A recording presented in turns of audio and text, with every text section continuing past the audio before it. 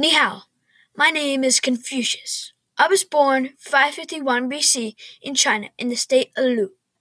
My father was a soldier and died when I was at the age of 3. My mother, she was my teacher, who taught me how to read and how to write.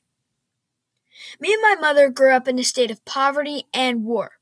I worked on fields taking care of the herds.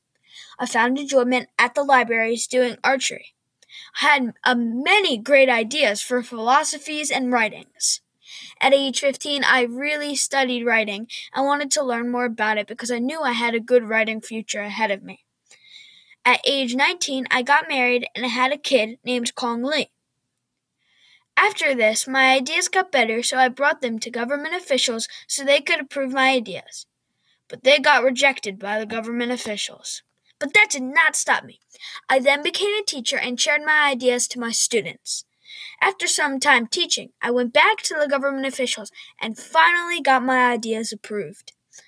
We turned my thoughts into a philosophy called Confucianism that I am known for today. Confucianism teaches to live by good ethics and have respect for others. In the end, I became a philosopher and a government advisor, but I am still known today as the old man with warts on his nose and a wispy beard. Thank you.